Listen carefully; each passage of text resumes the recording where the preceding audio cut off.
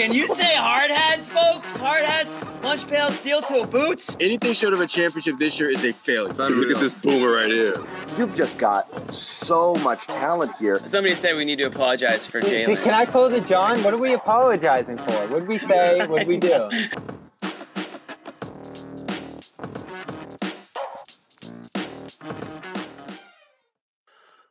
Okay, now we can start the show, Bobby. Now we can start. Yes, we can. Now we can start. And what a show it's going to be. Yeah, it looks like it's the Bobby and the Boomer show. And we've got Noah Toscano and Joe Sway. You know, it's Saturday, right? It's Saturday. Snowy Saturday, but we'll let him skate. Bobby, I'm going solo on you 1 second. I'll be right back. I'm still here. Well, interesting game tonight, John. I'm back. I'm back. I just need a little bit more light. Interesting game tonight. The Pacers. I can't get a read on it. Great to beat the Pacers. Great to win on the road. Great to win without Porzingis. Great to win. And yes, Kyle, I did hate this, but I'm not going to get into it now because he did a lot of other things well. But I don't want to we'll get to that in a little bit. But look at all of the factors, right? You miss a ton of free throws. White and Tatum both get in foul trouble. White's got to come out early in the third on, a ticky-tack foul. Porzingis misses almost the entire game after getting poked in the eye. This could have gone sideways. By Neesmith. Yeah. But it had to be Neesmith. Aaron, Bernie, Pollard, Neesmith. But yes. He really is. Yeah, so that's a little worrisome coming out of this one. But otherwise, yeah, I'm pretty impressed by the way the Celtics handled this one. You mentioned the Porzingis injury. I thought Derek White was pretty bad in this game. And a really rough game. That's threw the offense into a tailspin for parts of this game, I thought. And when the Celtics started struggling offensively, particularly at the end of the second, going into halftime, their 16-point lead got down to about 4 and ended up being a tit-for-tat the rest of the way up until that late burst. So the Celtics struggled to control the ball in parts of this game. That's probably your biggest frustration here, the 18 turnovers. But the half court, yes, and that continues to be a way that the Pacers skate by the Celtics for stretches, is that the Celtics aren't able to, as we debated, John, slow the game down a little bit and get to the free throw line. They executed, though, in a lot of different isolation plays in this game, though, and I know you'll have some frustrations with that, but when you have mismatches, you have to take advantage of them, and they made tonight it worked. Yeah, there's a good matchup for it. There was two things that I liked. There's two things about the ISOs I liked. It was Tatum and Brown were pretty democratic about who was going to get, who had the matchup, and they would seek it out, and that was clearly the game plan, and they did it all night long. Again, I'm just going to say, fool's gold on the Tatum step back threes. It's not an opinion. It's simply how it is. Great that they go in, great when they go in, but we get into this. Oh, when he hits these, he's the most unstoppable player. Again, the problem is he's just not hitting them consistently enough to make it his thing. If he goes in that pre-bubble run that he's on, when he's hitting every one of those shots and he's going he's dropping 40 a night and he's this unstoppable force, we can have a different conversation. But we're going on 2 years where that hasn't been a successful thing for him. I like it when he's going. I think he had the matchup going where he could get to his spots and he could get to the basket and he could get to the free throw line if he wanted to pretty easily. So again, I don't love those, but they went in and we're all going to celebrate the Tatum was unstoppable, with his step back, in your face threes game. And it is what it is. Yeah. I do wonder if he's not my favorite. Not my favorite. I do wonder if he's tinkering with something there, though, because we have seen a stretch here where he is hitting threes at probably the highest rate we've seen all season between the Clippers game. There was another one recently. I can't remember off the top of my head. And then, of course, tonight. So they mentioned Drew Hanlon was in the building. I wonder if they had a session this morning, worked through some things and got him in a good place mechanically. I do think he looks pretty good with the shot right now, just in terms of how tight and fluid it looks. So I wouldn't be stunned if there was a little bit of tinkering there. with that to get him going recently. But I thought he did both in this game, John. There were stretches where he got downhill. There was a really good stretch of mid-range play from him. I think midway through the second, got a couple shots off overheeled, then, twisted his way into a shot in the lane off the glass on 3 straight plays there at one point. 6 assists. That stat seems to be bumping up more and more for him recently as well. So I've been pretty satisfied with Tatum, and I thought he and Brown played pretty well in tandem in this game. If it wasn't going to be them, who was it tonight? I mean, it is another game where Holiday, I thought, wasn't super involved in the offense, even given White's No, it had absence. to be those guys. And White then, off the bench, you're not getting much scoring there. So this is a Tatum and Brown show, and they carried their weight. And that's the thing is, there almost was no other way. It wasn't working anywhere else. Like you saw, White was out of sync all night. I felt like, right? Like you could see a lot of times he went to the lane and he's like, that's not what I wanted to do. Whether he shorted a pull up or he tried to force a pass, there was a lot of times you just see him and you could tell he was like, that wasn't the play. He knew it almost every time, but something wasn't working for him tonight. And you had the foul trouble. So White was off. You're right. Holiday, inconsistent again, some problems finishing around the rim for him. And it had to be Tatum and Brown all night long. And they ate their guys alive all night long. I mean, they took advantage of their matchups. And you're capable of doing that. And then you're going to talk about O'Shea. I'm going to talk about Luke. There's a lot of other factors that matter. Good stuff from those guys. This felt like a game. It could have gone either way. Again, I didn't love the way. I didn't love that. The back-to-back. Second quarter, not bad. Third quarter, we certainly started to get away from it. And it was that frustrating thing. They were missing the free throws. They were relying a little bit too much on the ISO. They were relying on jumpers. They weren't getting to the free throw line when they were missing. And it was like, this could go bad. And again, we talk about like games they win that they might have lost in years past. You can file this one as another one too, which is, it kind of felt like you could have put this Pacers team away earlier and then they didn't. And you let them hang around and all of a sudden it's a 1-point game, 1-possession game. And they held them off. They put their foot on the gas, a couple really big moments, key plays from Brissett down the stretch. Luke Cornett, I'm not going to undersell the ice water in the veins free throw thing. That was awesome after they were missing. That was awesome. Oh, amazing moment from him. And I feel like he's given them more consistent minutes recently, too. To be able to survive a game where Porzingis goes down like this, Horford scoring 10, Cornette giving solid bench minutes, and then Brissett coming out there. And feels like it felt to me immediately, John, when Brad mentioned the big wing potentially being internal. I don't know who else he could have been referring to other than Brissett, especially since they've made a more concerted effort over the last month or so here to get Brissett back out there. I mean, he had a 2-3 week stretch there where it was DNP city for him. And now he's a steady back end of the rotation guy, probably that 8th, 9th man on the team, depending on how healthy you are. So I like what he's given them. The crashing for him is so consistent. And John, I've been watching him since Syracuse. Yeah. He was a great rebounder at Syracuse, but it's a different style now where he's crashing out of the corner. I know Scal mentioned it on the broadcast. He gets his hand on a ball every time, and he might not get it, but he is just relentless there, and he slips past the defense because they're not really paying attention to him as an offensive player. So he'll sneak in there and get a good angle on it, and he might tip it out to someone. He might grab it. There was one where he just ripped it out of someone's hands at one point. I think it might have been Heald's in the fourth quarter there. That nice stretch to open up the fourth where he was out there, Cornette. I think Tatum was out there because White was off already and they came in together.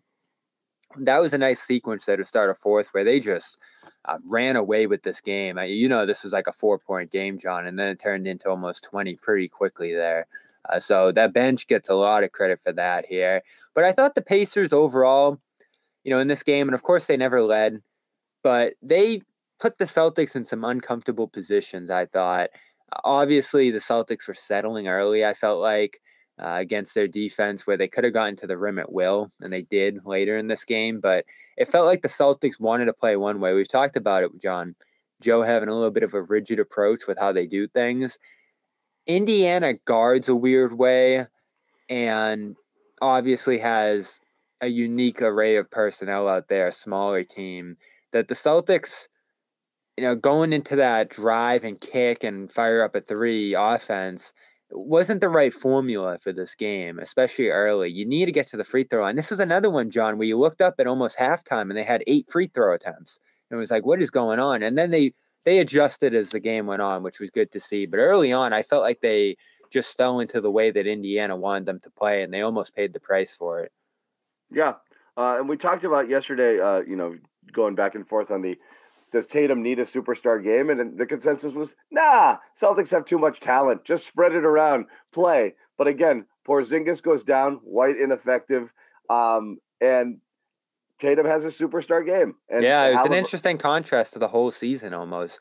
Celtics and he has it, and Halliburton does not. Halliburton looks like ass on the other he side. Was bad. He was the hot, he's the hot new thing, and everybody's jumping all over that. That has to feel pretty good. And I'm not saying Tatum went out there to kind of like, but I did have a feeling that they were going to have that kind of, Yeah, we did. We took that Orlando-ish, feel with this Indiana team. Like, yeah, you guys are nice. You can do some good things. You got some good young talent, but pump the brakes here. We're here to win it. And you guys are just a speed bump along the way. Like, you had your moment. And I kind of felt that they were going to approach these 2 games with that.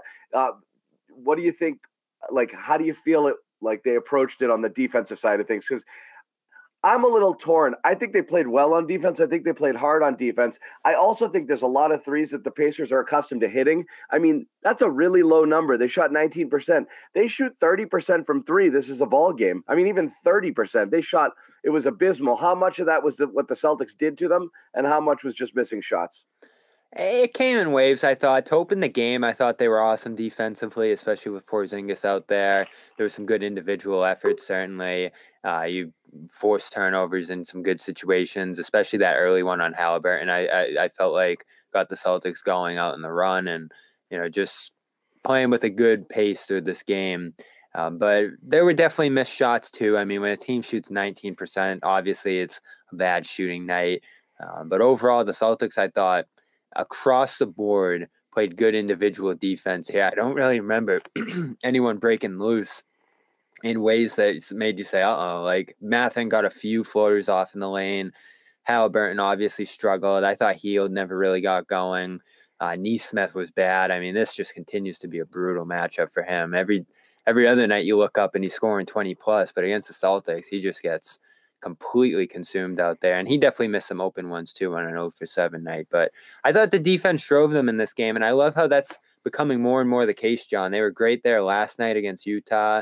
In this game, I thought like they had some really good moments. Horford had a pair of chase down blocks. He blocked Halliburton off the backboard at one point on that annoying play where they were getting out on the run, and the Pacers got a technical that stopped it. Pretty similar to the Taylor Jenkins play last night, as you saw, John. That's becoming a weird little cheat code for coach. If you want to take a technical, you can stop a transition run once a game.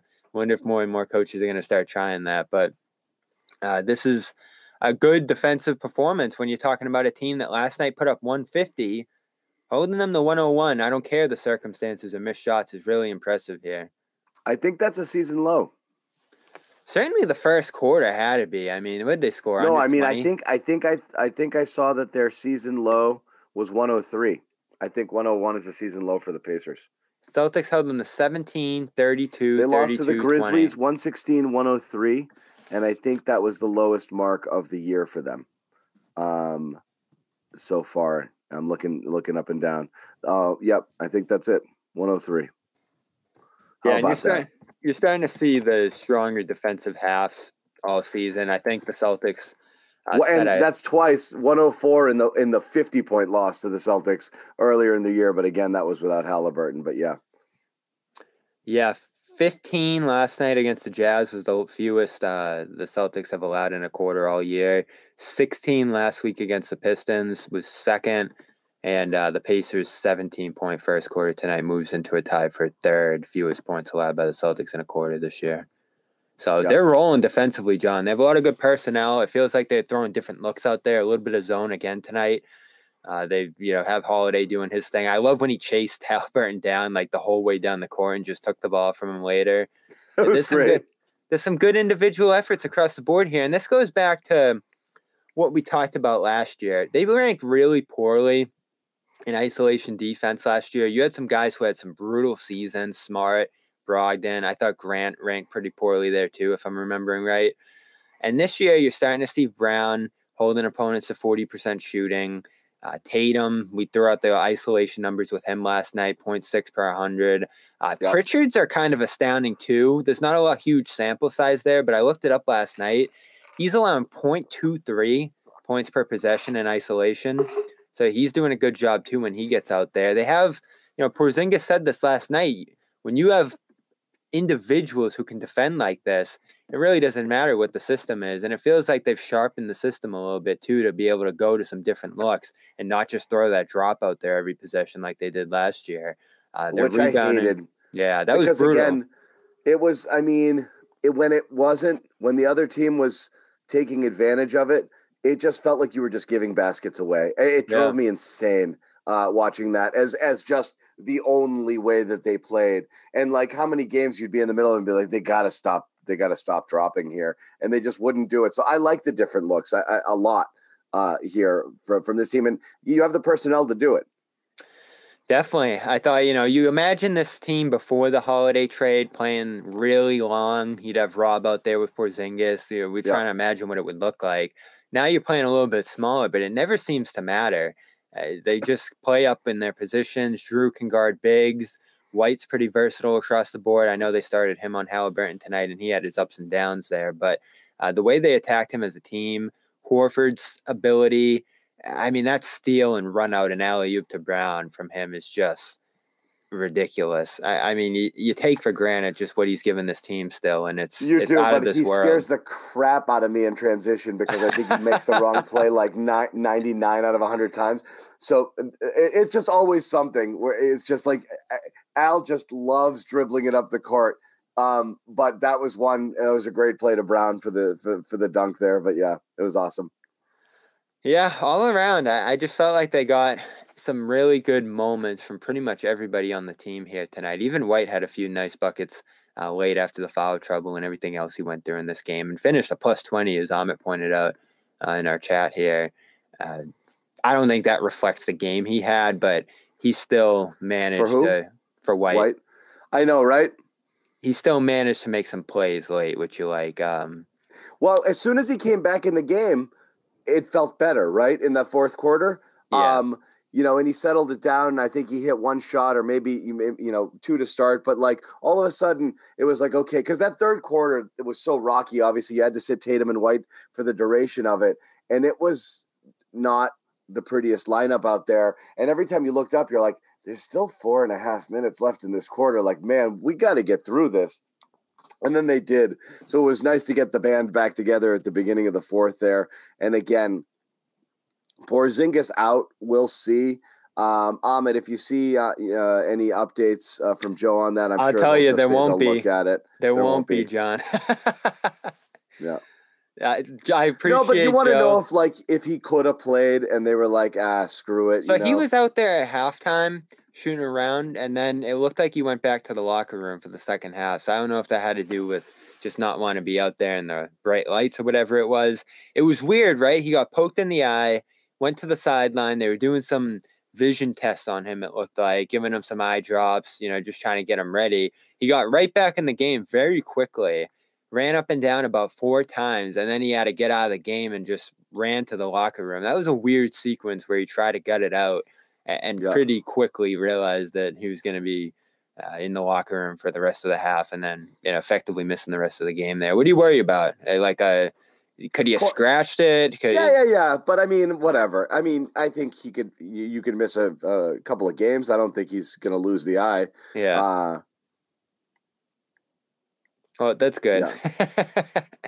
So it was a weird play that could have really thrown them off here. Again, you didn't have him last time you were here, and that was a big reason that they lost that in-season tournament game. And they were still able to produce offense. And I felt like a big thing here, and I know you hated it, John, but they didn't need screening or anything like that. They didn't need actions. They just needed to get into mismatches, get into the half court quickly, and take advantage of them quickly. Because the two things that the Pacers aren't going to do, and I thought Scal was really good with this on the broadcast, they weren't going to send help, and they were going to give up the rim to try to take away the threes. So that's a trap that the Celtics fell into a couple times here, and putting up too many threes last time.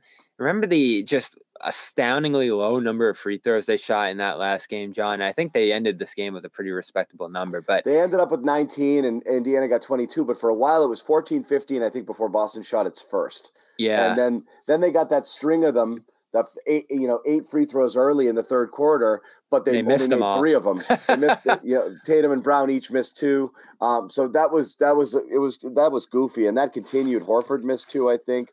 Well, that was weird. That was just a weird. Hasn't it felt like those two guys have missed them all year too? It's been strange. Brown's just a weird shooting funk. Yeah. Brown's down to 74 from 77 last year, which isn't a huge dive. But Tatum, who's been like living above 80 in his career, is down to he's down to 81 or 84. It's not that bad. It's not that bad. He's been an 85-ish guy the last few years, and he's around 81 this year. So each is a small dip, but honestly, I'm not concerned.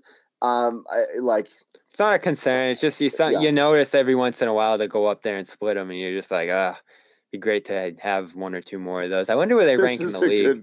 This is a good point. Yeah, it's I don't know. I mean, Neesmith is a walking foul. You're right. I have no idea how he gets away with that. We'll get into some more stuff in a little bit. 8th in free throw percentage. So yeah, they've been hitting. Let's get into a couple more. We might even welcome a special guest onto the show. I got to tell you guys quickly about our sponsor, FanDuel. And again, NFL play. I mean, there's NFL games on right now, but NFL playoffs about to begin, and FanDuel is where you want to be. Get in on the action there. By the way, if you are a Patriots fan, in the Tankathon world, you are rooting for the Texans tonight in the strength of schedule battle with the Washington Commanders. Wow, okay? You've really looked into this.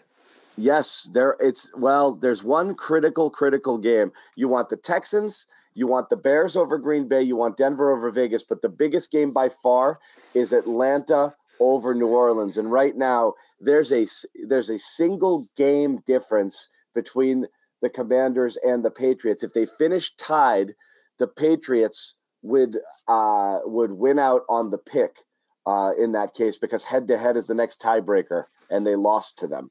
The Commanders beat them. But these games are the ones that are going to determine whether or not, if they do end up tied. And the biggest one is Atlanta, New Orleans. That is a 2-game swing. Atlanta has to win that game at New Orleans tomorrow. And if they do, the Patriots. What are you trying to get up to, 2? Well, you want to stay ahead. Yeah, you want to stay ahead of you want to get ahead of the Commanders up to 2 if you lose. I think they're going to beat the Jets anyway. But anyway, you guys might have your own opinions, and if you want to get down, head to FanDuel.com/Boston. Get $150 in bonus bets when you place a $5 bet. You don't have to do a thing; just place the bet, and you deposit 10, bet 5, bang. That's it. FanDuel.com/Boston. Sign up today. Get in on the action wherever you can. And again, this is non-withdrawable bonus bets. You can use them to bet. Check out the website. Different rules and stipulations apply. But again, definitely want to get in on the FanDuel action here as we head into the playoffs with the official partner of the NFL and the official wagering partner of the CLNS Who would you Media bet? Network. Who would you bet right now for the NBA championship, John?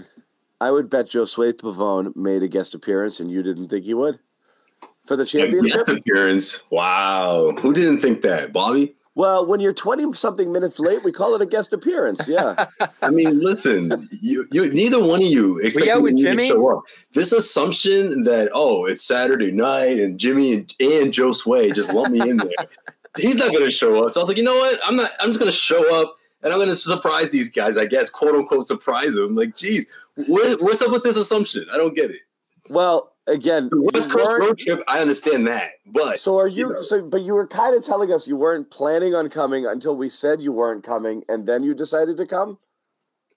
Wait, when did you decide that I was out of it? I didn't know. I thought you were out. After 20 minutes, we were like, he's out. We called him. Time of death. I don't know what you were saying before I got on last night, but when you signed off, it was like, you already know Bobby and I hold it down. I'm like, wait a minute. Like, the assumption, like, I don't know. It just cracked me up. But this is the perfect game for it. And honestly, I thought this one would go down to the wire, even with the way Tatum was going off, because the way the Celtics were turning the ball over, I was like, the Pacers are like 2 3-pointers away from making this thing a real game. Right? It felt like it would, but it didn't. Held them off. So this is how I felt all year, Josue. And we were talking about it yesterday. Lately. What you mean lately? Sorry, not you, Bobby. This guy. Go ahead. We were talking about this yesterday, Josue. It was like, are they going to split it? Are they going to sweep this series? And you're just sitting there saying, like, all right, Pacers have been playing well. They played the Celtics tough. They'll probably split it. You know, the Celtics will slip up here in one of these. And felt like it could have been tonight. Maybe you blow this game. It's a weird I'll tell night. you that. But that's it, John. They just keep taking care of business this year. It feels like we're going to be in the All-Star break with less than one handful of games that really frustrate you. And like I said, this was Orlando to me. Like, they're not. I'm not having this Pacers bullshit. Like, and this I is really why we felt hold the Celtics were. This is why we hold them to a high standard, John, because we see what they're capable of here, especially at full strength, and even missing some guys as they were in this game once Porzingis went down. Full strength, missing free throws, turning the ball over, and losing Porzingis, losing guys to foul trouble, and you're still able to win this game. So this is the expectation. Like, I don't want to hear excuses this year. I don't want to care about what happened or who wasn't there or the refs who people were complaining about during this game or whatever else. This is the best team in the league by far. And well, yeah, when you got 2 30-plus point, you know what I mean, scores, like this is supposed to happen. But you also have to credit guys like Derek White. I mean, he did get into foul trouble, but he made some big plays down the stretch. Al Horford, I thought, was going to have one of those nights where he might put like 4 or 5 threes in. It wasn't quite that, but you got a little bit of both, right? Those key stops, that fast break alley-oop, like you turn into a point guard there, like 7 rebounds. That was great, especially without Kristaps Porzingis. So that was enough. I mean, I'm expecting Haliburton to hit a couple of threes just to get everyone else going. That's just the way they work, especially offensively. On the defensive side, clearly the Pacers, that's what gets them going. But they didn't have an answer for Jalen, and especially early. I felt like it was just one of those things where it's like it was a thorn in their side, and they couldn't figure it out. And then all of a sudden Tatum goes off, and they were just overwhelmed, especially on the defensive side. We didn't mention him, John. They were backing guys in too. What's that? We didn't mention him, of course, with you in control here. Jalen was incredible. Oh, you guys can talk about Jalen? Oh, man. No, we spent some time on Jason, but no, we started with Tatum. But Brown. No, we did say that they did a really good job just picking the matchup. Like, it was like, you got it, I got it, you got it, I got it. And again, there's no one on that team that can stay in front of Jalen. Can I put the shot chart up? Though Neesmith gave Tatum the business last time. So like, and in fact, during that game, I think a lot of people were like, I don't think the Celtics should keep going to that as if it's a matchup right now, because Neesmith was. I'm not going to say getting the better of it, but he was giving him everything he could handle there. It was not a great matchup when they were hunting it over and over and over again last time. But tonight they got whatever they got whatever they wanted. Look at this, John. I'm going to throw it up here. Oh, yeah.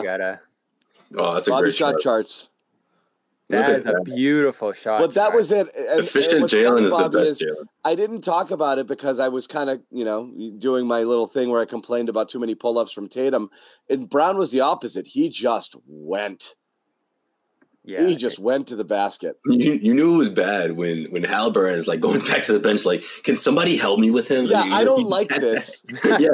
This isn't going to get any better. So we need to fix it. This is the problem too, John, and we talked about this last night. And Josue, I got a particular vibe off of that. I'll tell you what it was after, but go ahead. All right. This is the problem too. We talk about is Shea passing Tatum, or is Haliburton? Would you rather have Haliburton than Tatum? Shea's a good defender, but Haliburton just really gives you nothing on that end. It's tough when you're not a defensive impact player, I think, to say you have a case over Tatum, because for Jason, the impact on that end is just too high, too consistent. And, if you're talking about Haliburton or Trae Young or whoever you want to toss up there, like, those guys just struggle so much on that end. Young's a legit liability. Haliburton, not a flat-out liability, but a guy that they could hunt for matchups all day long, and that's what they did. He's just not. So I think you always have to take that in consideration when you're stacking up your best players. But there's no question. That's the whole thing. Like, with Tatum, and Brown, when both of them want to, and defense is a part of their game, they rise up several levels over a lot of these other stars here, because if you can change a game on the other end of the floor, that's just something a lot of these guys can't do. They can get the buckets, but they can't do that. Like Tatum, again, they lost the game, but the pivotal moment was when he decides to guard SGA the other day. When you can do that as a superstar, that elevates your status to a legit level. And again, and the stats don't matter nearly as much there. And that's what we say about Tatum is it doesn't matter if he's rebounding, finding guys, moving the ball and playing defense. It doesn't matter if he's dropping 23 or 30. It's still great. Like, when he's playing good defense, he's on a different level. Yeah, and you look at the recent champions too. You go back to Milwaukee with Giannis, or even Denver last year. I thought their key in many ways was Jokic reaching a higher level on the defensive end. He's come a long way on that side of the ball to be an impact guy. And, KD, even with the Warriors, I don't think got enough credit for some of the defense he played, especially at center during those years. And, all the way down the line, you're always going to have top-tier defense from the best defensive player, from the best player on the team, I feel like, if you're going to be a champion. And for these teams to have mismatches or have liabilities on that end, it's always going to be a challenge, because I feel like it's just such an emphasis in the league now is playing those guys off the floor. And credit to the Celtics for emphasizing it so much. Like, I don't think there's a single thing Joe talks about more, John, than finding the matchup. And they do it routinely. I think Brown, I've written about the work he's done in that sense, and he's gotten so good at it. Tatum, playing more physically against guys in the lane that are smaller than him. That's changed their games. And we can gripe about the three-point attempts from both sometimes, and I do feel like they tick a little too high because of the fact that these guys are so efficient inside the arc. I mean, these are two 70% shooters at the rim. And the frustrating part, I feel like, too, Josue, is that, like, everybody else is missing their layups out there. And it's just, brutal for the transition defense, when Holiday's missing one in there with the left hand, and, Horford had a miss, hook shot. They try to send him inside a little bit more, and he just really doesn't have it around the rim right now. So White was trying to get that floater going sometimes. Yeah, that's true. This team can't miss layups, and that's why – I think people look at Joe and they're like, oh, man, he just wants to shoot the three because it's the analytics. But I think he looks at his team and says, these guys can't make friggin' layups. We got to shoot threes or else they're going to score. He looks at Gary and does that. But, yeah. That's true. Like, he's always the one to point out, well, how many layups did we miss? No one ever asked me about that. So I wonder where they rank. I'm going to look that up quickly. But it's fair. It's fair. It's just, again, it does boil down to the quality of the shot. It's a lot of the times that's his defense, right? When he gets those kind of questions at the after a loss. But in this game, it was different. Obviously, these guys were efficient. They kept that 50% clip all the way until the end. But inside 5 feet, Bobby, middle of the pack. Yeah, they're not great. They're not terrible, and less than 5 feet. So good. They are actually, believe it or not, less than 5 feet, 67%, fifth in the league. That's because of the post-up stuff, and I think that's Porzingis a lot too. Yeah, Porzingis, Tatum, Brown, all really good in there. But everybody else, yeah. So, how about your boy Brissett, huh? We didn't get to Brissett, but man, I think is it over? Did he win it? He won the spot already? Did he win it? Brad calls him tonight. Congratulations. No. He's the final contestant? I don't think we talked about it, but Josue, we saw it right there. I think he was guarding Clarkson, or I forget who he was guarding, taking him inside, and he just stripped him, dove on the ball, got the Celtics a transition opportunity right when he came in the game last night. And tonight, again, the offensive rebounds, massive, a few nice rim runs. His hands are so strong. When he goes up and he gets a hand on the ball for those rebounds, he rips it. It's really impressive. Yeah. You would get how frustrated would we be with a lot of the tapping, Rob Williams and his tapping. Grab the friggin' ball. I hated it. It drives me. There's a lot of What's that? There's been a lot of tapping. O'Shea goes up there and he just rips these rebounds down. I love it. And like in crowds, and then he's got the wherewithal to not like spaz out and try to score. He's like, nope, I'm gonna give it to other people now and go back to being O'Shea Brissett, which is what you're supposed to do when you're O'Shea Brissett. You're right, but how about the I call it like a punch block. He was like swinging for people. He was like, obviously it was clean, but it was just the double blocks on Hield with Brown. That was such a great sequence. Like, no, I got this. Yeah. And then on the other side, he's flexing after the 3-point shot against his former team, their crowd. Good for him. And I agree with this take here. If he were just, and I know Bobby, his track record is better than what he's been shooting here. And you do wonder with more minutes, if he knows he's playing 12, 13 a night and it's his job to take that corner three every time he has it open and he gets up into the 36, 37, 38 range where he's been in past seasons, that's a game changer there because then all of a sudden you kind of got your 3-and-D option and the guy who can give you the energy and the spark there. And I'm more than happy to give him those sparky 10, 12 minutes there.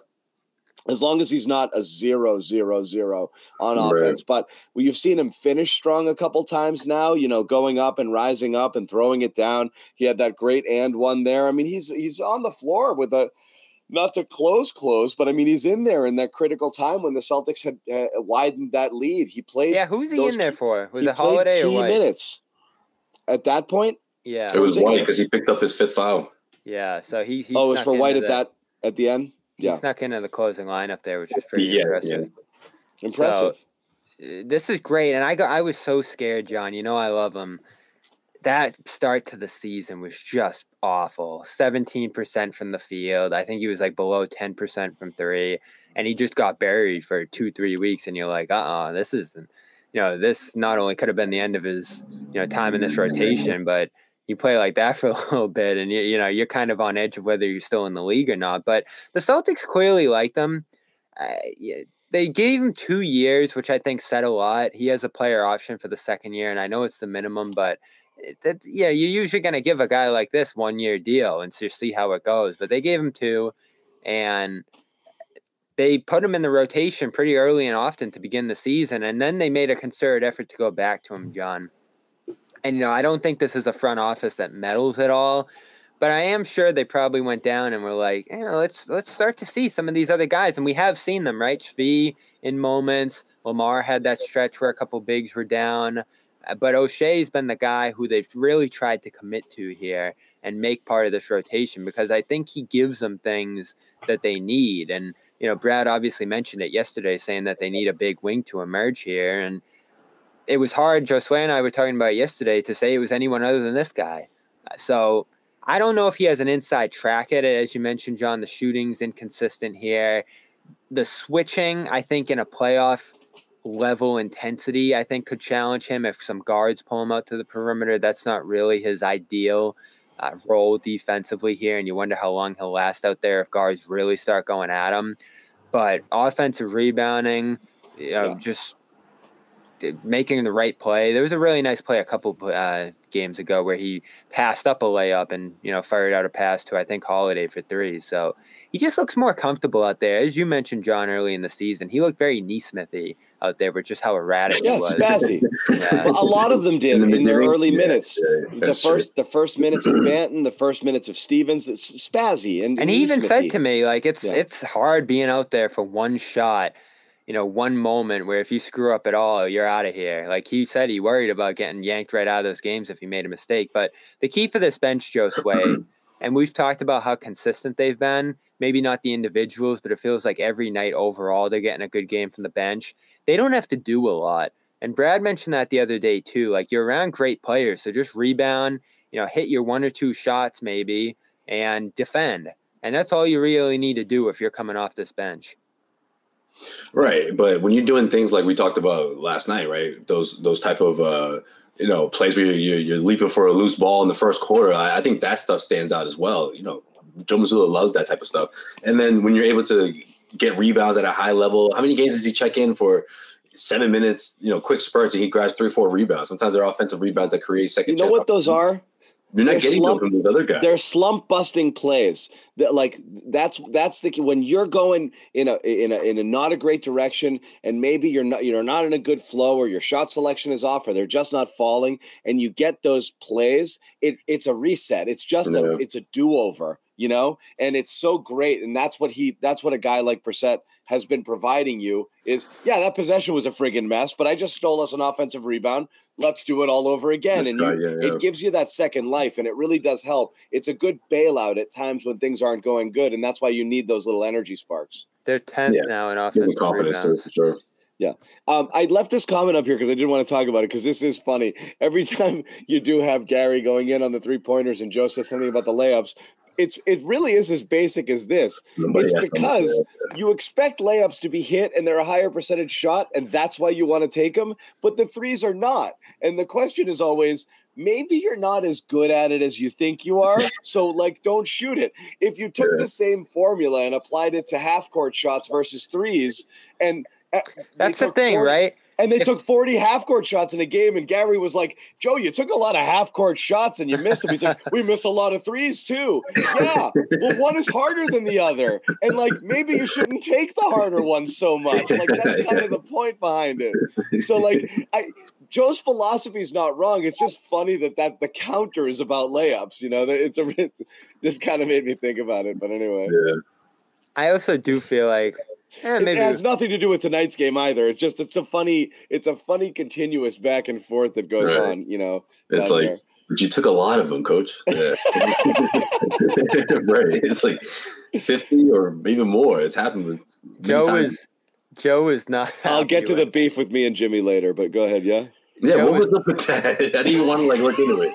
Oh, I'm just gonna ask John. I'm seeing stuff on Twitter. I'm like, what? Wow, I gotta say, Jimmy might have come out on top there. Are you kidding? He relented after the last one. No, I'm just talking on. I thought that was sparked by your back and forth last night, but everything. Is that why he was so fiery last night? Jeez. No, he wanted me to. Porzingis was playing, and he kind of went in. Porzingis was playing, and he started in on me. He was right about 4 wins for the Pacers over the Bucks. And then he got poked in the eye, and everything went the other way. Yeah, he was like, "John's been wrong." John, apology, Cam, and then we just started gifting each other. Was it before we got poked in the eye, Porzingis? Oh wait, it was all day. Jimmy and I were going at it on Twitter all day. This morning, but he got those two things right, John. And I think he also got right that you need to slow this game down a little bit and take control of the pace and not play the up. Did they play slow in the first quarter? I felt like they played in control. No, they went at them. You're not going to go down to them. Yeah, but what I'm talking about, and I'm sure Jimmy was too, you don't want to be in the up and down race like they were in that first quarter against Sacramento, playing 40-38. You want to be piling up stops. You want to be taking control of the game possession-wise. And I felt like they did that, even the offensive rebounds. And you weren't able to do it with free throws early, certainly. But as the game went on, those were the things I felt like that separated Boston. Free throws, offensive rebounds, and the execution in the half court, attacking those mismatches. So it's a fine line, right? You want to play up tempo, obviously. You don't want to be in a slog, but you don't want to be racing up and down the floor with some of these high-paced teams either, as they were with Oklahoma City earlier in the week. Yeah. And guys, we understand this. We all get it. And in fact, Joe talks about this all the time. You miss layups, transition the other way. We've seen it a million times. We've complained about it a million times. Tatum or Brown would go in wildly foul hunting, miss a layup, complain foul hunting, transition the other way. The other team hits a three. That's a bad shot. You see them kicking it out and passing up those shots a ton more. So we're not complaining. We understand the analytics. I totally understand Joe's philosophy behind it. His philosophy is right, actually, and it makes a ton of sense. So nobody's arguing it. It's just a funny, constant back and forth. We said when they become overly reliant on it, you're going to have members of the media who are like, so that's it. That's all we do. That's all you guys do. Just shoot the threes. Yeah. We've said it going back to last year. His philosophies are all sound, but you can't take anything to the extreme. And they're all sound. And you need to adjust in certain situations, Josue. Like they are very rigid sometimes with how they approach games, how they approach offense, and how they want certain guys playing. Like, there isn't a lot of variance with them night to night in terms of how they go about things. And I feel like Joe's getting a little better with that this year. I know Matt Moore brought it up on, the hardwood paroxysm there, who's always kind of going at the Celtics and nitpicking them. But I thought he was right in that he's interested to see. His biggest concern with this team is Joe in a tit for tat with another coach in a series. Because I feel like that was a problem last postseason. Quinn Snyder really challenged him round one. Even Doc and the Sixers seemed a little ahead of him at times with some of the stuff they were doing in that series. And then certainly Spoelstra had his number there in the East Finals. So adjustments are key in the playoffs. And Joe doesn't seem to love to adjust what they're doing. And but he's done that in a big way this year, though, Bob. And because of the things you just said, like the defense is like, he's all about it now. I mean, he's still the same. His philosophy hasn't wavered in the sense of how he executes offensively and all that. But he's got these guys, breaking out the zone every once in a while, keeping them on their heels, just throwing things at them to make sure that they're always ready for anything, essentially. Yeah, he has counters this year, which I think are good. Even just guys got ways to shake things up. They got the double big look. They got different ball handlers, different sets they can even get to. I'm glad he's acknowledged in many ways, John. I think some of the ways he felt short last year, mentioning that he never felt like he had to talk about defense to these guys. He thought that was just a given, feeling like he didn't have counters on that end of the court, curveballs, as he put it. But isn't it interesting to hear him say that, considering what we heard Hardy say yesterday?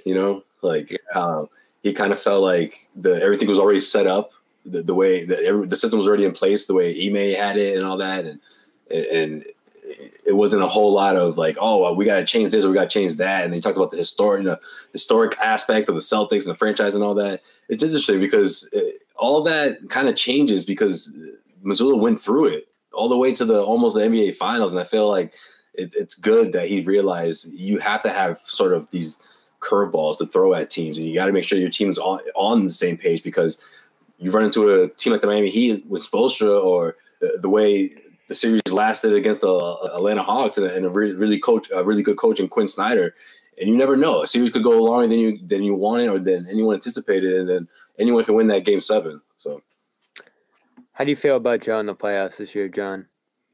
Who? Joe. In the playoffs. I don't know, honestly.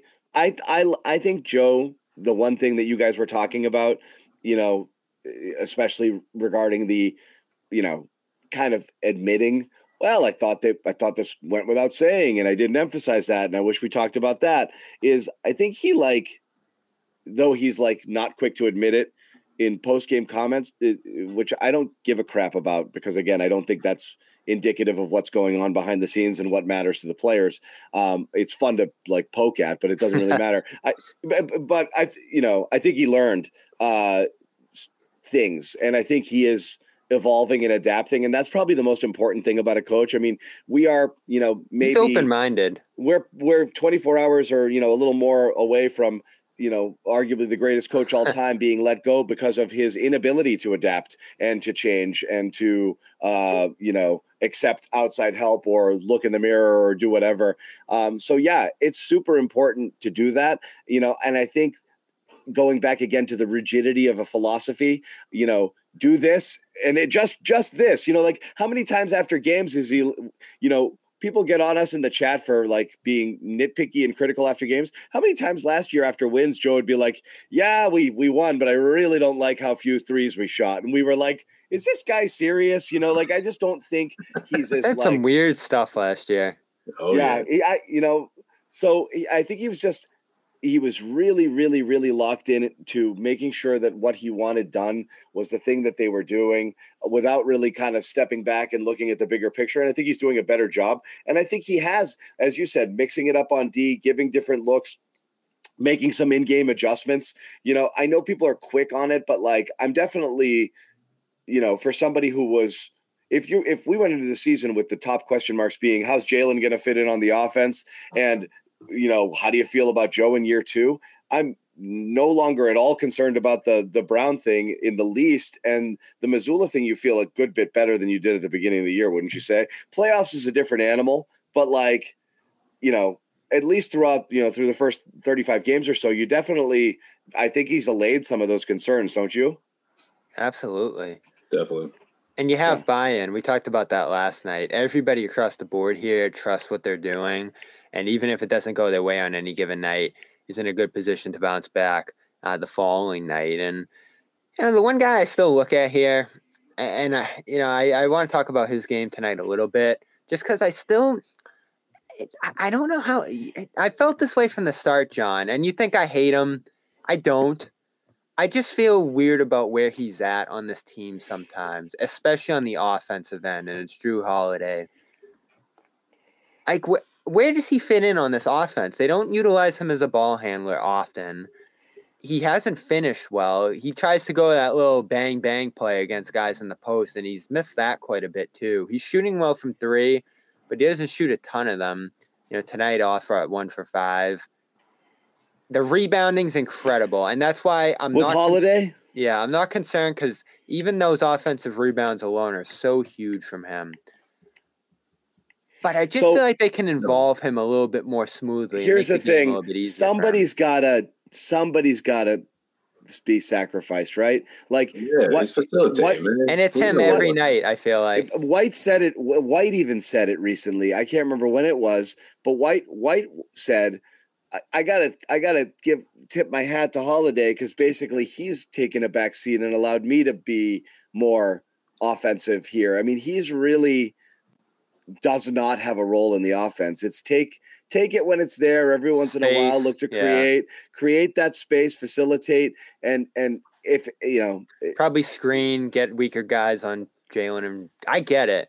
It's just, man, but that's gotta be he's tough. Definitely the guy that they're not worried about. Like, no matter what, like you can watch any game and be like, wow, they got to do a better job getting it to Brown. They get, how is Tatum only taking 3 shots, and it's the middle of the second quarter? Why did they stop going to Porzingis? He was so effective in the first quarter. No matter what, it always feels like you're shorting one of the big 3 guys in terms of touches because they can take advantage of a matchup where they were playing so well. And, so there's just no room for forcing it into Holiday. It just has to happen organically, I think. And so it's always going to be a little goofy for him because all of those other guys are playing at such a high level offensively, and then White's been awesome. Yeah, exactly. I mean, I don't think that's a bad thing. If you look across the starting 5, I mean, if he was hurting them, I would say, okay, yeah, we should have more of a conversation about that. But I'm not worried about it. And honestly, I think he's due. I also think Al Horford's due. I just think those are the kind of guys that their offense is gonna reappear when people least expect it. And I think with Drew Holiday, he keeps himself sort of like in the mix because he has to guard some of the tougher guards on the other end. And I think a lot of the times where he wants to settle down the offense when things are getting too hectic, and he's done a good job with that. And the rebounding, yeah, for sure. He literally he is one of the top uncanny. rebounders and creates so many extra opportunities for guys when he's doing that. He's uncanny as a rebounder. Every night he has a big one, it feels like. So I'm not worried. It's just something I keep. It's not a worry. It's not. It's just ultimately, I think he's the sacrificial lamb of this offense. So he's going to do every other thing and draw the tough defensive assignment and just be kind of that glue guy. And it's fine. Like, he just does it. And I mean, look at him. He went from, with Middleton being off, with the Bucks or hurt last year, he was legit second offensive option who had to look to score quite a bit last year for the Bucks team to be successful. And that took away from his defense. And now he's undeniably the 5th option, So I have no concern with it. I've said it earlier in the year, and somebody asked me on Twitter, like, how do you think? I think it's a little bit of a mixed bag. I'd like to see him offensively just shoot a little better at the rim when he does go there. But otherwise, that's about it. The rest of it is just simply a give the game what it needs sort of situation. I said earlier in the year, I can watch an entire game, come away from it thinking, like, Holiday's been great. and then look at the box score and just be shocked. I'm like, 14, huh? 8? Only 8? Whoa, 3 for 9. He didn't shoot that well. It doesn't register to me. It doesn't seem to impact. His stat line never seems to really be a measure of what he actually did when he's out there. Maybe it's just me. Maybe I'm looking at it through rose-colored glasses because I'm such a Holiday fan. That's just how I feel with it every time I watch him. I look at the box score and I'm like, I didn't even realize he was doing that well or not well. Yeah, no, the rebounds and assists especially, those catch you off guard sometimes, and there's no doubt the Bucks miss them. I mean, you look at what's going on to their defense this year, and not much has changed other than subbing out him for Lillard. And Celtics, I know they floated around number 2 last year, 2 all season, finished there, but this feels like a different level that they're playing at on that end this year, a different level of consistency at least. And I think a big part is they handed him the keys. I wrote earlier this season that for the first time in his career, which is amazing, he's running the defense. He's calling everything out there. He's deciding when they go to the zones and the presses and all that. So he's embracing that. And, some guys love defense. I feel like he's thrilled with that role. And he really is being around him, John, a guy who just is like, oh, I scored 8 tonight. Like, well, I don't care. Like, that's just kind of his personality. And it's funny to be around because a lot of these guys do have an ego and they do, look at the stats and, get a little worried about how they're playing. He's like, I don't care. We won. People are asking for an update on Porzingis. The update on Porzingis is there is no update on Porzingis. I knew it. What is it? But Joe said maybe I'll have something a little bit later. Joe also got very. I love gushy. Joe, but I can't stand when he does that. I'll tell you though, it's not just Joe, man. It's not just Joe. I know. Hockey in the hockey world, you just find out which hemisphere of the body the injury is. It's upper body or lower body injury, and that's it. And good luck. You could have your leg amputated, and Belichick will call you day to day. So, it doesn't matter. There was a press conference a handful of games ago, pregame, where everybody was questionable. It was that big rest night. I forget what game it was, but we just rattled through all the players, and Joe just looked over to PR and was like, "Are they in?" Yeah, he did it yesterday, and it was already announced that he was out. I'm like, and that's his go-to answer with injuries. Is I don't know. Yeah. I haven't talked to him. It's like, you're the only guy we can talk to about this. Please just give us a little something. Yeah, it was Al. Yeah, the team had just announced it, and he still looked at PR. You got little Jimmy's lurking in the chat here. I think he's stacking up some toilet paper. Little Jimmy, setting I up didn't a know shot. that was him. He might get on the show. He might be a little Jimmy Bruins game tonight. Did the Bruins win? He might be a little he went to the Jimmy Bruins tonight. game. That's right. Oh yeah, he might be. Yeah. I mean, I'd have to imagine so. They won 7-3 over the Lightning. That's awesome. Yeah, it was a good one. I was in the North End a little bit tonight. It's just friggin' madness there. Prior to the game, I kind of forgot there was a game. Plus they're getting ready for the storm. North End must have been a mess. It was just jammed, It's funny. I used to be in there 3 times a week when I lived in the city, and now I go in there. I'm like, these streets are so narrow, like. Yeah. How does anybody park here? Yeah, it's terrible. It's interesting, John. I went in with my daughter. We went to get some pizza and some baked stuff after her 33-11 victory today. Sparks defeat the Wings. You're the coach, right? Yep. Damn, blowout. Did you keep all the starters together? They're coming together. Good defense. John kept all the starters at the end. No, I told them though. If they get a bucket, if they free somebody off a screen, and that person springs free and gets a bucket, they get baked goods for the next practice, and they friggin' did it. And how intense are you? Do you got the clipboard? Not at all. It's very relaxed. Very relaxed. You don't draw plays? Go on. Never. Show them a full court press. Just throw everybody off. Never. It's very basic.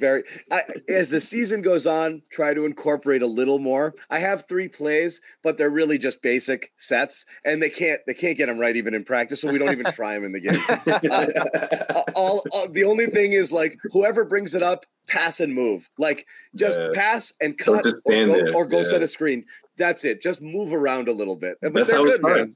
You know, don't just stand there. Pass, move. Yeah, that's how it starts. Pass and move. That's what we're trying to do. You know, but it was great. They sprung. You know, one of the guards for it. Double screen. Bang bang. She goes around the corner. Hits a layup. Place explodes. I gotta do some bacon on Thursday. Bobby, we got to. You mentioned last week the North End. We got to grab a pie out there. It's been a while. I'm loving Regina. Been there. We went and got Regina to go, and went to Bova's and got some stuff as well. For people out there, and I'm sure for people who've heard this message, are gonna be like, yeah. But people out there who haven't, like, there's a difference. Like, if you go to the one in the North End, like, it's just that it's the one. I know it's small. You're gonna wait in line for maybe 15 minutes, maybe on a good day. Regina on a Bruins night, on a Bruins or Celtics night, is a line. Maybe not. Don't do that. But yeah, pick a night where there's not a game. Actually, definitely don't go on one of those busy nights because they get sloppy with their pies, and you get in there and the slices are one slice is like this, you know, and the other one's like there really needs to be. I've noticed too, and it's my favorite. They've always been my favorite, but they really need to be well done. Oh, God damn it! Let's go! Yeah. There he is. He's back. Yeah, be careful. I wasn't going to come on. I am going to be so quick on this trigger. I wasn't going to come on. No, he's off. I can't do it. Can't do it. I wasn't going to come on until John. Oh, we got little Jimmy in the chat. Yeah, I'm in the chat. I'm downstairs on the chat. I knew he was smoking me out. I was going to you. Oh, he had the worst. He had the worst takes imaginable leading up to it. I almost had to jump on just to get him off. I'm glad you're holding him accountable, Jimmy. I am. Somebody has to. I mean, Bobby, he was wrong just about on every single word he said on last night's show. Absolutely went 0 for 3. This guy's fake news Xanis is what we're going to start calling him. You can't trust the guy anymore. You absolutely can't. I just took the worst walk of my life from the TD Garden back to my place. It's sleeting out. It's like 33 and a half degrees. It's just cold enough where it's not snow. And so I'm all wet. I'm miserable. And I got John chirping me. Not to mention. Did you have us going in your headphones? Meme God today. The GIF king on Twitter, John is today. Yeah. Nonstop. So take us through it. What was that? That was fun. I don't know. What's the trade Drew talk? I only caught half. Nobody. I don't know where you got involved in that. People in the comment section were saying that, but that's not what we're saying. We were just pointing out. People in the comments think Bobby hates pointing out his role. Bobby has said basically that he's not a Drew Holiday fan on many occasions. So John gets to critique Tatum and Brown every night, but he doesn't hate them. But I say a thing or two here about Drew, and I'm a Drew hater. I love John. Drew. No, John does hate them, actually. That's where you're wrong. That's where you're wrong, Bobby, yeah. I think he's on record many times. Can I get 2 new stars, please? Yeah. Bobby, I don't know if you've heard or if you've seen, every week he sends us an updated list of players better than these guys. He would have traded Jalen years ago, but not for Durant. Can we get SJA and Edwards in here, please? Yeah. I will give him this. Wait, I was gonna say that one text though about the if Jalen didn't resign. Wait, what was it, John? Refresh my memory. We'll go after Jimmy. Sorry, go ahead, Jimmy. No. I was gonna say the one thing I'll give John credit for is he did want Halliburton like 3 years ago when he was on San Antonio. So I'll give him credit for that. But that's it. What was the domino effect that you were talking about, John? Do you remember? It ends right there. Which thing? Josue? It was like the domino effect. You were like, if this doesn't happen, then what was it? Like, damn it. What was it? It was like Jalen. Like Jalen wouldn't have re-signed or something, or like no, they would have been forced to trade him. I know I said SJA. Jimmy, apology, Kim. It's SGA, but I was hoping it would slide. SJA. Somebody caught me. Yeah. Oh, good. SJA. Well, it's interesting because they've obviously made some. I heard SGA. They've obviously made some. It was a slur. It's the equivalent of a slur, yeah. Hey, Jimmy, apologize. For what? Apologize for what? Kings, not Spurs. Idiot. I said Kings. No, you said Spurs. I said Spurs. Yeah, I think you were thinking about DeJounte Murray, who I was also thinking would be a guy that they could trade for. But anyway, go ahead. You know what? DeJounte Murray has really, in my opinion, gone kind of backwards. Yeah. I thought awesome. There's some trade buzz going around. I think this is probably a good time to bring it up. Nothing Celtics related. The only Nugget the Hawks or in general. Yeah, Hawks are big right now. They're really falling apart. We gotta shake that up. The only Celtics nugget. Oh, Bobby, didn't you hear? John crowned him a top 5 team of all time yesterday in the show. It's a top 5 offense of all time, he said. About well, I didn't crown them. Just these stupid stats that people keep, Darn those numbers. Yeah. Well, it's not about it's all. It doesn't paint the whole picture because they're a product of the lack of, I guess, focus on defense that's going around in the league. Ahmed, where's the boomer cam? Bobby. So hit me with it. What did we talk about last night on last night's show? We said the Celtics are going to win this game by clamping down on defense, boomer cam, slowing the Pacers down, not getting trying to the free throw line. Getting to the free, even though they missed a bunch tonight, it looks they like didn't get to the free throw line, and the Pacers weren't slowing down. They did get to the free throw line. They just didn't hit them. Eventually, they didn't get it. They didn't have any free throws in the first half, Jimmy. And I didn't see the game. They played 4 quarters. And the Pacers missed the Pacers just missed every shot. They were flying up and down. They just missed them all. Is it that simple? It's never that in the simple. first really half. It was that simple. The Pacers when they missed every shot. And let me guess, the second half.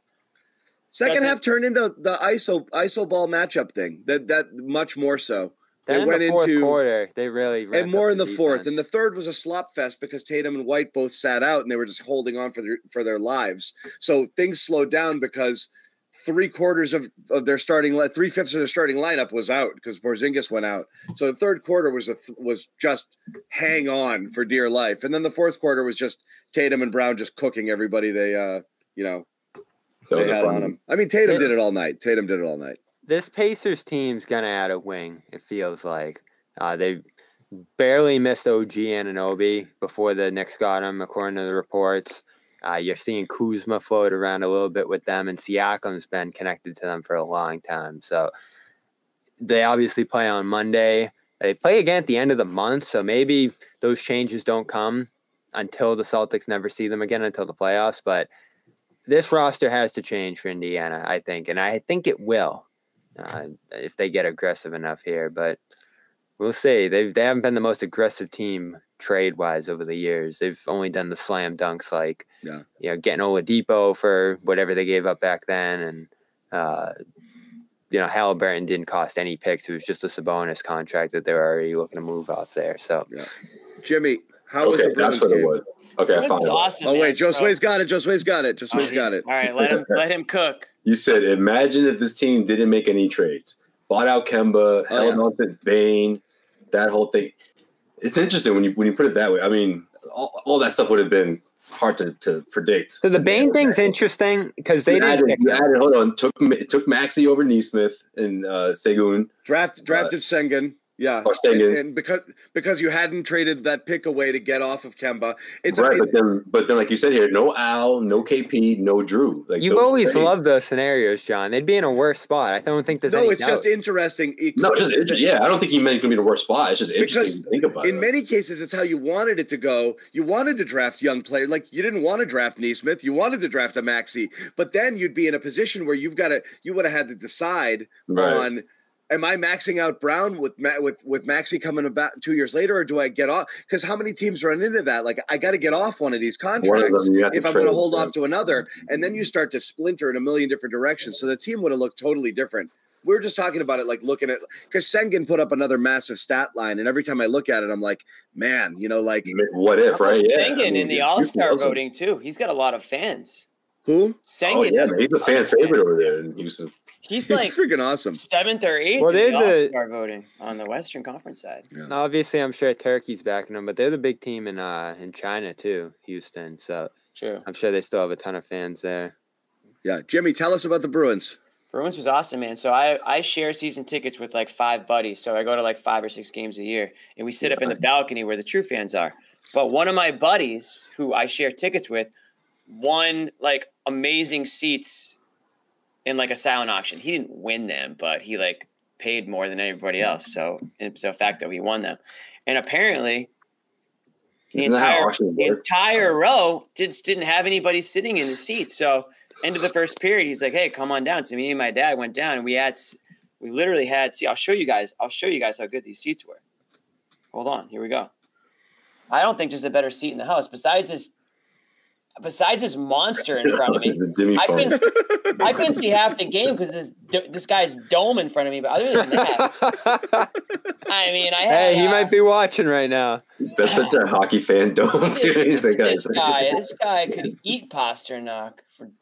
Anyways, we're like literally center ice, first row club seats. So it was a good time. The Bruins scored 7 goals. They had an empty netter, and then they scored again after the empty netter with the goalie. So can I tell you something funny? 4 people in the chat called me an idiot for how I pronounce Sengun, and each one of them told me to pronounce it differently. I don't know how to pronounce it either. I was just copying you. It's Shengun. Shengun. It's Shengun, right? Oh, what did I say? I said Sagan, Shengun. Look, it's Shengun, Shangun. It's like everybody's like, you idiot. Shangun. I was closer to it than you were. You made me feel insecure about it. I was like, shit, did I say it right? I'll tell you what. It should be Sengun. That sounds a lot better than Shengun. So he should Shengun. I mean, you should do us we're doing him a favor by calling him by Sengun or Sengun. I said Shengun. I didn't say Sengun or Tyler Sagan, but everyone here is telling me it's Sean Goon. I said Sengun. I said Shengun. It's not Sean Goon. I think it's Crab Rangoon. I watch a handful of Rockets games. That's how they say it. That's how the telecasters say it. I was like, oh, it's Beef Chow Foon. Right. Yeah, no, I get it. Whatever. Everybody has a different one here, but it's Shengun. We still don't know how to pronounce Rondo's first name. Okay, it's Keta. Keta. It's not Keta. It's Keta. It is Keta. Well, Keta. I think if you pronounce it the way he pronounces it's Bob Saget. Someone said it's Kevin Jelly. Kevin Jelly. Oh, that's a deep cut. That's a deep cut joke. That's a fan right there. He was a great member. Appreciate you. How about Herman Gomez? That's throwing it way back. Herman Gomez is real deep cut. If anyone knows that was like mid bubble. No, someone literally popped in the chat and said, "Play Herman Herman Gomez," as if it was 2 names. It was his last name, and they separated into a first and last name. That's the backstory. I love Herman Gomez. And again, it was Kevin Jelly, and then for someone put up this one, which killed me, Calvin Jelly. Does anybody in the chat know who Hawkeye is? Does anyone know who Hot Guy is? That's what I want to know. You guys Hot Guy or Hot Guy? You tell me. You tell me. Just the way you're saying it with the big smile on your face. I think everyone. I sat there for 5 minutes wondering who the hell we were talking about. Was that what superhero is Hot Guy? Was that when we were coming up with last names because of Cantor? We were coming up with superheroes that remember Grant Williams was Batman or whatever. Yeah. So Jimmy gets on his phone. He's just like looking at it. John went full nerd mode and started naming each Celtic player. You started breaking down some like Marvel characters I never even heard of. Like, and he was like, "Pritchard's Hot Guy." I'm like, "Hot." He's like, "Yeah, Pritchard's totally hot guy. Like he's just totally hot guy." And I thought he was saying hot guy, but he was saying Hawkeye.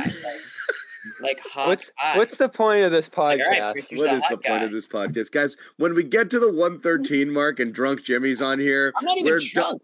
I know. We're done. When Jimmy's got 3 buttons down, we are done with talking basketball. The game was an hour ago. I went to the game. We go one more. I got room for one more. Yeah, it's not even drunk. It's like it's just high energy, man. Since last night. I love it. I'm here for it, man. You guys saw the picture. I was drinking a Mick Ultra. There's barely any alcohol content in those. Yeah.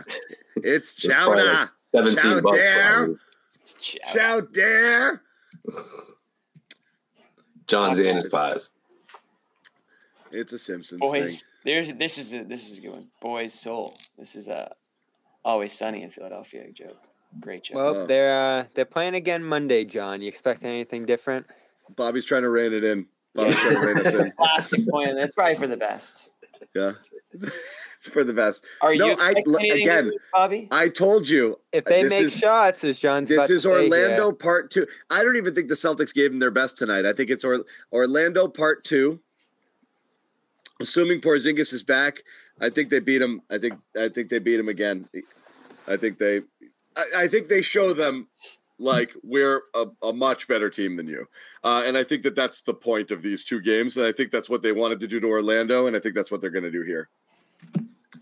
That'd be huge. Like I said, I wasn't expecting that going in. Yeah, like, guys, there's 1 or 2 teams that might beat us this year. You're not one of them. Like, that's the message here. Yeah. Totes. Yeah. Definitely. Facts, my dog. Did John, you apologize for completely... For everything? Writing off the Porzingis playing tonight? Well, didn't we all agree that was likely going to happen? Oh, I didn't go back check the tapes. I said, well, maybe he won't. Maybe. Okay. Maybe. Way to go out on a limb, Jimmy. I was surprised by that one. Point for me. That's how the Twitter storm. That's how the Twitter storm. That's how it began.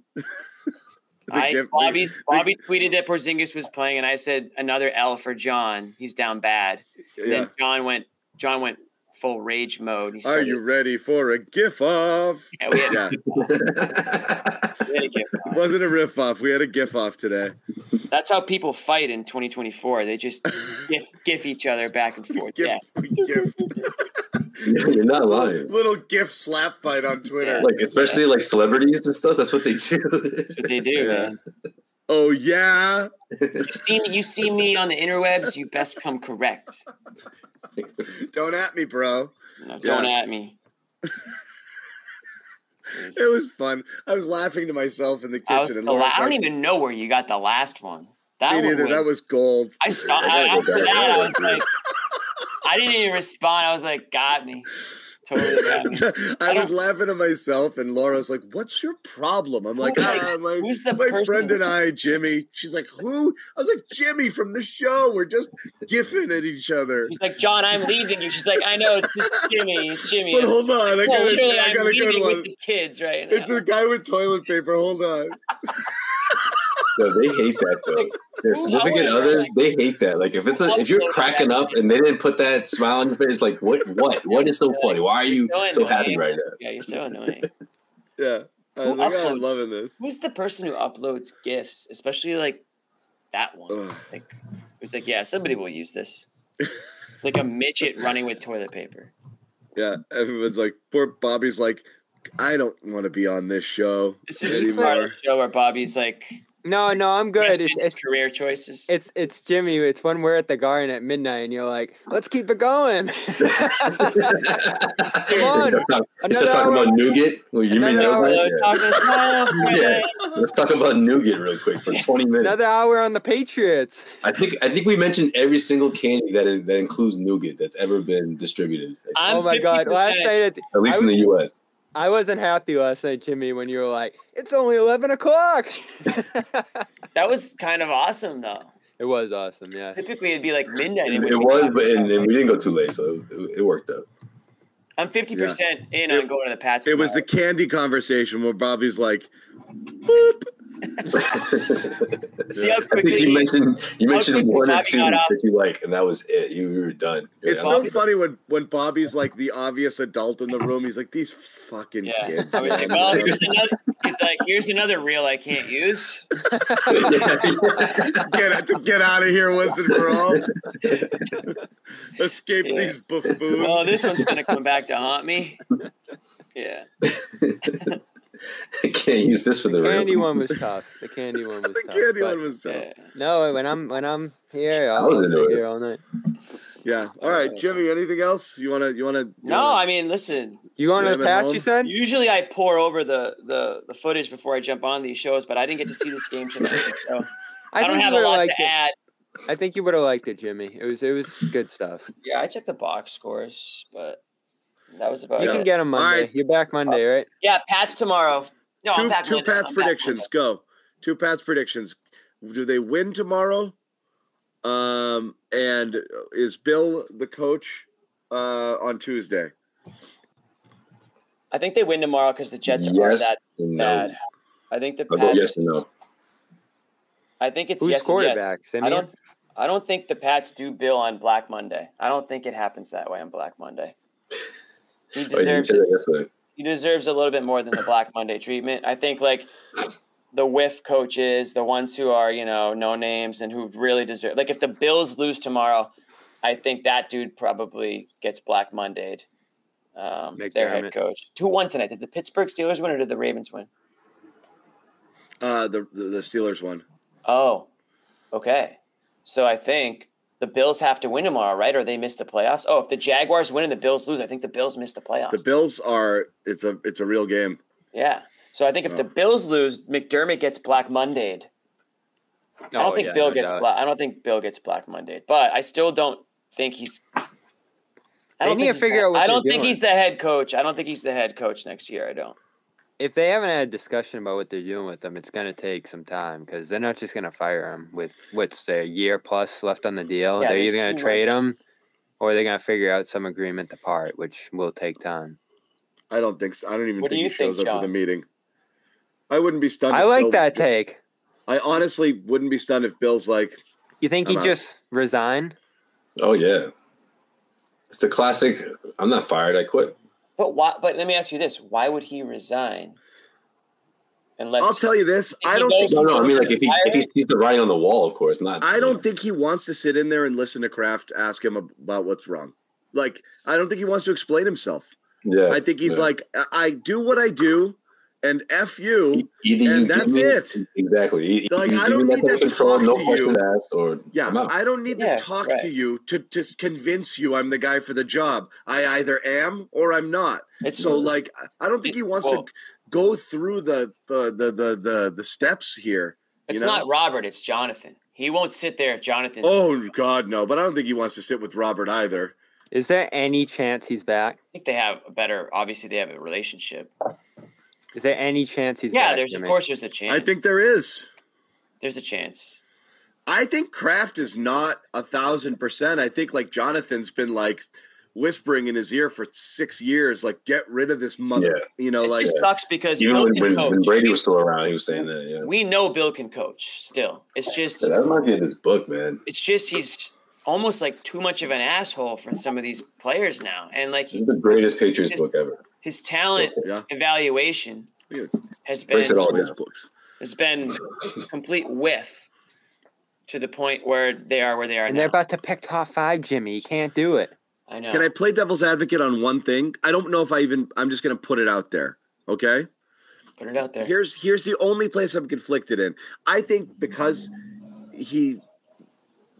I lean strongly towards I think he's got to go because I don't think he can change, and I think some things have passed him by, and I don't know that he can get him back. However, when you think about it, overall, like philosophically, not much has changed. He's just picked the wrong guys, right?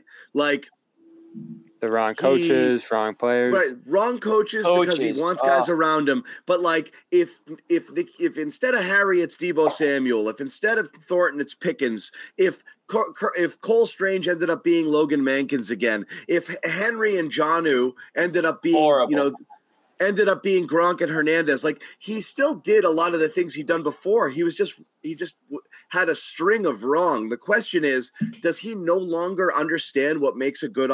He's also largely ignored offense.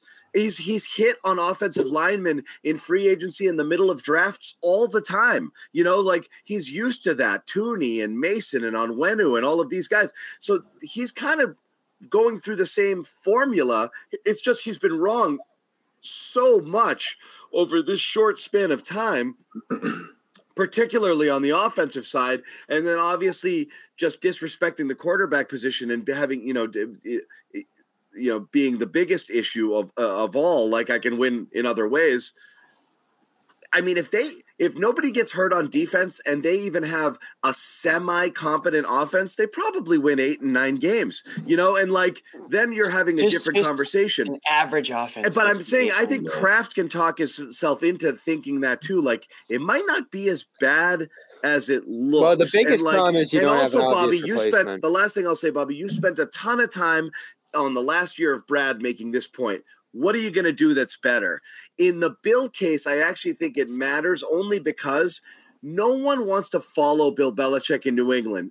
I don't care if you're the second greatest coach in history. You don't want to follow this act. And you also don't want to come to a place that has nothing to build on. And right now, because you don't have a bunch of ascending talent and your quarterback in place. If they land a top 2 pick, the equation changes a little bit. The idea of coming in and grooming one of the top 2, passers, but it's not that attractive a job based on what they have here, and no one wants to follow Bill. So the replacement probably is going to be worse, and that's a concern as well. And I'm sure Kraft has to factor that in. But the replacement's going to be worse from a coaching standpoint, of course. Yeah. My concern also is the personnel. Yeah, the personnel, the front office, ownership's going to. I don't even know what Robert Kraft. I don't know who's calling the shots anymore. Is it Robert? Is it Jonathan? These are the questions that I have. And Robert's getting up there in age. At some point you got to hand the keys over. As far as it goes with Bill, somebody in the comments said it. Yeah, Bill has always been a defensive minded coach. We know that. He was saved on offense because of Tom Brady. Tom Brady has always been the offense. And people are finally realizing that. It took some people a lot longer than others, I guess, to realize that. But once Brady left, the offense left. It's really that simple. And yeah, Bill's eye for offensive talent recently has sucked. You can go back to, he let Jacoby Myers go, and he signed Smith-Schuster for the same amount of money. Smith-Schuster can't even tie his cleats. He can't get on the field. Yeah, but remember years ago how many times that used to happen? He would let guys go, and then he would find a replacement out of nowhere, some undrafted guy or whatever. But he had Tom Brady throwing on the ball, Joe Sway. Exactly. You could sign me and you, and we could just play third down back and slot receiver, and we'll end up with 60 yards, no problem. To me, that's the difference. They got rid of that third down back. They don't have a third down back anymore, which they lived on. They lived on a third down back for 18 years, up until literally the last Super Bowl that they won. They were third down back heavy. They were always throwing in the flat. They were always checking. They were always just outsmarting the defense. Now they don't have that quarterback who can do that.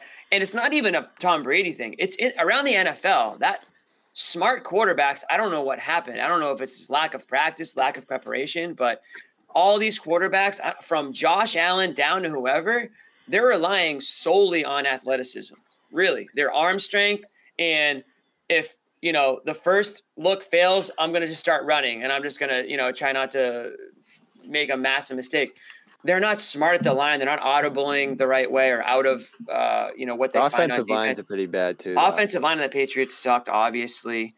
There's so many issues. John, yeah, you're right, but you got to start somewhere. I think he has to go. You can't keep kicking the can. Yeah, I think he has to go, but I also think it's not as slam dunky easy as it seems. That's all. I think it is, but it is. I think there's things to consider. Yeah, it's scary that you have to nail the quarterback thing here. Find the new coach. Find a new GM. If they get the second pick, who do you want? Do you want Harris? No one knows. Do you want the wideout? I kind of want the wideout. I want to go either safety or interior offensive line. You're in a tough spot when you don't know. Belichick is still on the team. You're in a tough spot when you don't know where you're going to go. And I think you got to get another kicker. You might have to use a third this time to make sure you get it right. They definitely. I told you, John, they'd regret moving folk. There it is. You were right, Bobby. You nailed it. There it is. He was awesome. You nailed that one. That was the reason they fell apart this year. Things would have been different for sure. Yeah. It wasn't an unnecessary trade and pick for sure. Texans take the lead in a tanking universe. That is a good result for the Patriots. Just letting you guys know. Right. Just reminding everyone. How bad can it get? They could win tomorrow and they could be as bad as 7th, maybe? They can't drop lower than 5th. Okay. Oh, that's good. But they can still get the 2nd if a couple things break their way and they lose. They have to lose. It would have been cool if they got up to 1, but whatever. Yeah, that was going to be 2. Tough. I'll definitely take 2, though. Yeah, we'll take 2. Who they take? Anyway, I don't know. They can still get up to 2. We're going to wrap it, guys. We're going to wrap it? Yeah. Just getting started. Yeah. We're done. You and Joe Sway, you guys got to be on time on Monday. Monday. You didn't expect us to be here. And the Steelers doesn't. Yeah, the Steelers was a Patriots opponent. Them winning wasn't great. Would have been better if the Ravens had won there. But that's that would have been better for the Patriots. So that one hurt them. Did you say Pats win or lose tomorrow, John? I think they win. I think they win too. Yeah. The Jets are just that bad, and the Pats at home. I think it honestly, and this is why I want to go to the game. I think it might actually be a fun game to go to in the snow. I'm going to wake up tomorrow and make the decision. I'm not sure what I'm going to do. The tickets are literally $15. What a surprise! Kess wants to fire the coach. Hey, he was right last time. Yeah, it's the coach. Except Bill won't be. He will not be GM. GM, he already is GM. Yeah. All right, we're done, guys. We'll see you Monday, and the whole world could be different then. We'll see. Yeah, what, you guys want to keep going? Show. No, I'm doing a Kess impression. It's going to be. Come on. Come on, Bobby. The day one fan right there. Appreciate you guys. Back to the locker room days. Locker room doesn't exist anymore. It's so damn bad. It's too bad. Yeah, it is. It is. They got bought out, and then whoever bought them out just tanked it. It was Spotify. I was gonna say, didn't Spotify do it? Spotify did it? Yeah, it became Green Room. Green Room. Oh, Green Room. Is Green Room still a thing? It is, but it got taken. It got weird. That's what I mean. It got tanked. Nobody does it. They tanked it. Hey, we got spaces, baby. We do. Locker room was special. I do miss those days. That was a ton of fun. Me too. I remember being just I wasn't allowed to leave my room because of COVID. I'd just be laying on the couch staring at the ceiling, being on locker room. We did 90 minutes here, and then we'd be like, all right, join us for the next 2 hours. I know. Then Perk jumped on with us. It was just what is there would be 200 people. There'd be 200 people in there. It was awesome. It was a party. It was fun. Yeah. People would put them on. Hey, what's up? And we will say this: if you're still here, subscribe, all that stuff. We never beg for that stuff, but it really is beneficial. So yes, subscribe, share, tell your friends. More the merrier. Join the chat, hang out throughout the season, potentially historic season, and we'll keep riding it. We're back Monday. We do have to wrap it. Thank you. Special thanks to guest appearances, guest stars, Josue Pavone and Jimmy Toscano. You guys make graphics, I swear. Yeah. Hold on. You guys only get half paid. Josue and Jimmy making guest appearanses on their own show. John, any final thoughts? Any final thoughts you want to say? I'm sorry I let you in the room. Yeah.